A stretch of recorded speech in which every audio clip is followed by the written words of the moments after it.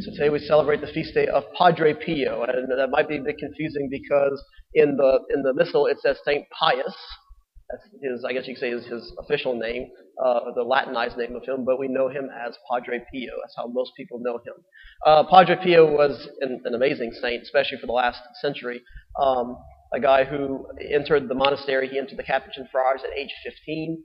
He became a priest at age 22. Went through an illness. They thought he had tuberculosis. He ended up being okay after that, lived a full life. But it was really during like the phase of World War II when he became known for his miracles, where a lot of the American soldiers, as they were helping to liberate Italy, came in contact with Padre Pio and brought back many stories back to the United States of meeting this friar who just seemed just absolutely incredible, the things he could do. He could bilocate, so he could be in two places at once. He could levitate. He could read people's their souls in confession. So if they were holding something back in confession, he knew exactly what it was. There's nothing you could hide from him. And then he also had the stigmata, so he had the wounds of Christ. And usually when he would celebrate masses, when they would bleed, and so he actually had to wear gloves a lot of the time, just to soak up the blood from his hands bleeding.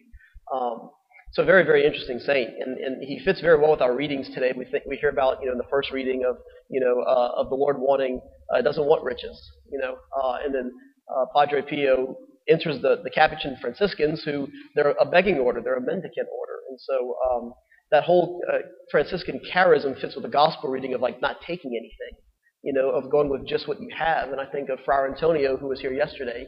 The friars and that vow of poverty that they take is very, very serious, that they literally have almost nothing on them. They don't take a walking stick. I know Friar Antonio, they don't normally accept money. And so the point of that, I think, is really because what God wants most from us is our presence and our time. That a lot of time we can put resources into things, we can give money to things, or we can donate things. But most of the time what God wants from us to do, what He's asked us to do, is our time and our presence. Because the gospel is relational. It's not just a social program where we just provide things. But the gospel is truly about relationship. That's what God wants with us. The whole reason why Jesus became incarnate was because he didn't just want to give us things. God didn't just want to just give us things from heaven, but to truly come down to earth and to be relational with us. And so that's what he's trying to tell his disciples here. Don't take anything with you. Let your presence, let your words, and let my work be enough as well. He gives them authority to dispel demons and to cure diseases. Something that whole ministry of healing and deliverance is still very important today. And the fact that he gives it to the apostles and not everybody else. Because remember, at one point he had 72 disciples that he sent out in villages. This is here just the 12. And he gives them the authority specifically over dispelling demons.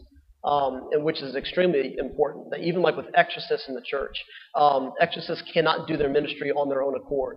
That anytime the major rite of exorcism is done, the exorcist has to get the permission of the bishop to do it. And the demons know if you don't have permission. So this authority is very, very important. But again, being able to strip ourselves of anything that might distract us in our ministry, simply to give of our time and our presence. And that's what normally changes people's hearts, because they want to be loved. We need to be Christ's hands and his feet primarily. Everything else becomes secondary, but not to get in our own way. We have to strip ourselves and simply give of our presence and our time.